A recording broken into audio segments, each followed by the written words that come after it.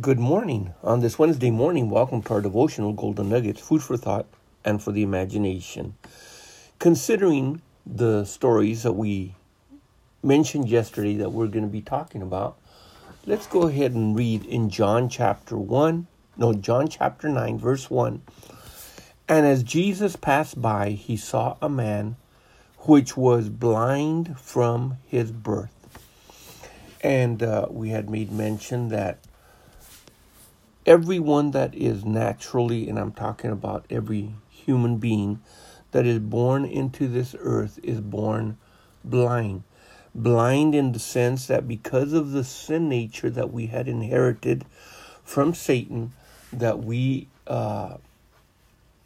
not born again. We're not born saved, but we are born with our eyes spiritually, basically, and the understanding of our mind, the eyes of our understanding, completely ignorant of the things of God. Now, God, from the day that we're born, wants to get our attention from the very beginning. And for many, it doesn't wind up until the later years of life that the gospel gets to reach most of us. There are a few that in their very young age are actually visited by the Lord and are able to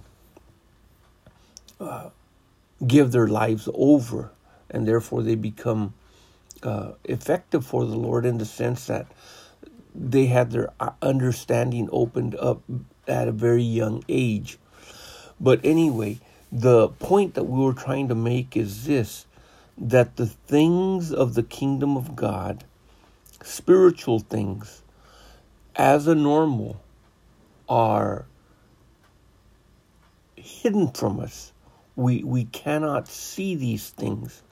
We cannot even know them, and we cannot partake of them. And we had made mention, except for those that violate the laws that God had given in the Old Testament, in the Torah, concerning trying to contact familiar spirits, talking with the dead, anything that involved witchcraft or involved the occult, anything that involved contacting the other realm. All of these ways would be what we would call spiritually illegal. They were not permitted, because they were going through avenues that God never meant for us to go through. Besides that, man opens himself up, he opens his spirit up and his mind to the possibility of possession, obsession, and of course oppression from the devil himself, from demons and spirits from the spirit world. But as a norm, we do not have, when we're born into this world, an understanding of God. Now, Adam was not born. He was created. He didn't go through the natural processes that everyone else goes through of being born into this world. And he was born fully innocent, fully conscious, and knowledgeable about many things. Remember, God gave Adam the ability to name all the animals. Adam had dominion over the earth and to subdue it.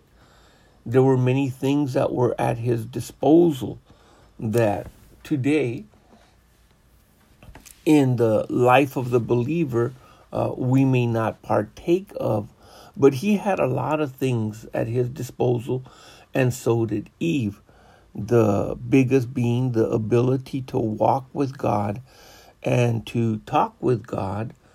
Now, Enoch, he did the same, but we just don't know to what degree. Now, according to, and of course this is not part of the Bible, the book of Enoch, he was given massive visions and prophecies and all kinds of things. He preached to the people of his day, just like Noah preached to the people of his day. It's even believed that God had revealed certain things to Adam and to Eve, according to Josephus and the writings of the Talmud, that they had been told there will be a day that the earth will be destroyed by fire, and a day that it'll be destroyed by water.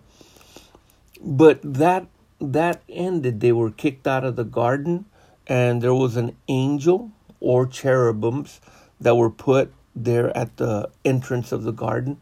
Were they able to see these angels? I don't know, or these cherubim.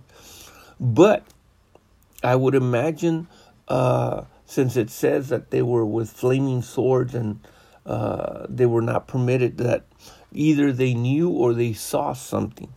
So once again, it goes back to this premise that man lost his spiritual eyesight, so that all of us are born blind. So then all of a sudden we begin to find in Scripture occasions here and there that give us a little bit of light as to possibly what it could have been. Jacob had a dream, and in that dream he saw a ladder. Actually, the interpretation could be a stairway coming down all the way from heaven down to earth, and angels were able to descend and ascend on it. The reason I mention this is because when Jesus talked about Nathanael, he told him that he would also see angels ascending and descending upon the Son of Man. Now we know that Jesus was ministered to with angels when he was out in the wilderness fasting for 40 days, and they came and strengthened him. They probably also protected him from all the wild beasts that were out there. And then, of course, when he was in the garden praying, that the angels, an angel came and touched him and strengthened his physical body so that he could carry out his mission of going to Calvary. And of course, we are not told how many other times Jesus was visited, but we do know for sure that when he arose from the dead, there were angels present in the tomb. There were angels present there at his resurrection. And of course, the Scripture talks about him coming with his angels and in the clouds, and people being able to see him. And when Jesus ascended into heaven, he ascended in a cloud, and according to the book of 1 Corinthians, there was about 500 people present when they saw that resurrection or that ascension. I correct myself there, the ascension into heaven. So we see that there were these little spikes, these occasions that this was taking place. And the one that we wanted to talk about today was about the book of Numbers in chapter 22 in verse 22.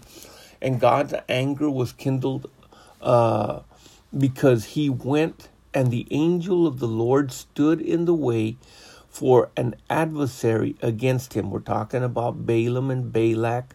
And of course, Balaam is riding on his donkey. And God told him, I told you not to go with this man. And he decided eventually on his own to go. So the Lord withstood him. And the Bible says, now he was riding upon his ass, and 2 servants were with him. And the ass saw the angel of the Lord standing in the way, and his sword drawn in his hand. And the ass turned aside out of the way and went into the field, and Balaam smote the ass to turn her into the way.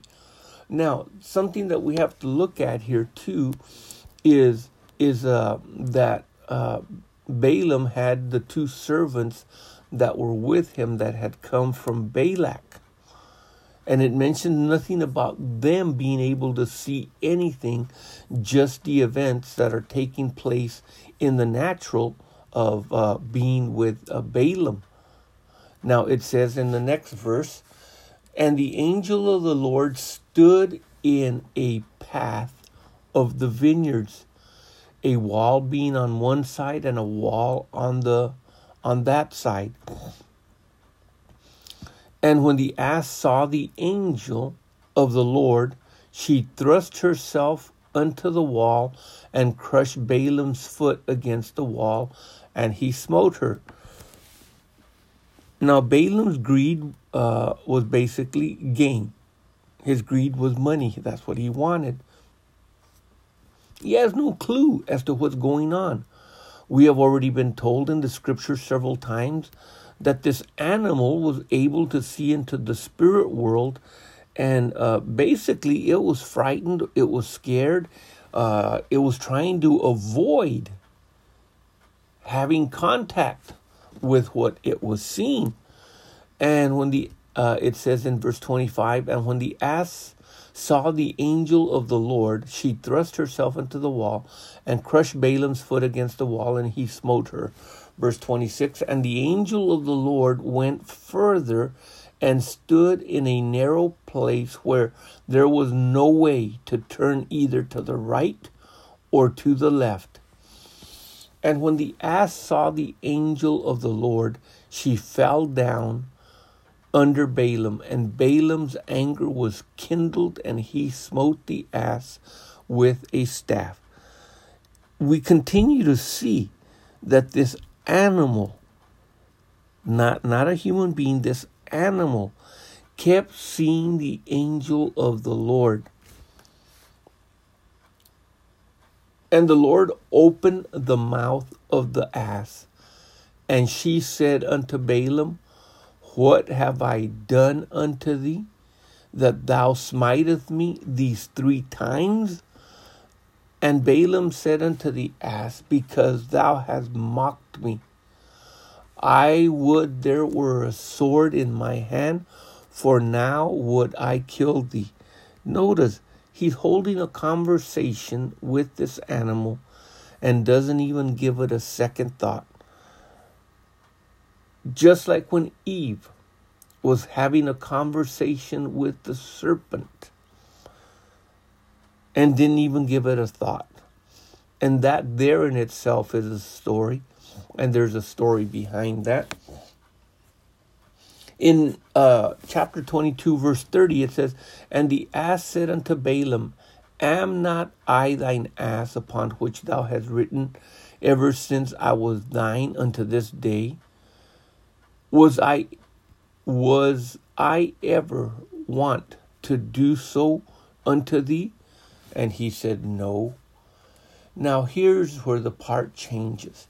In verse number 31, and the Lord opened the eyes of Balaam, and he saw the angel of the Lord standing in the way, and his sword drawn in his hand, and he bowed down his head and fell flat on his face.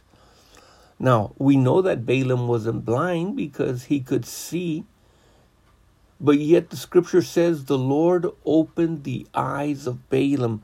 So we know that his natural eyes were already seen, but it was his spiritual eyes that were closed.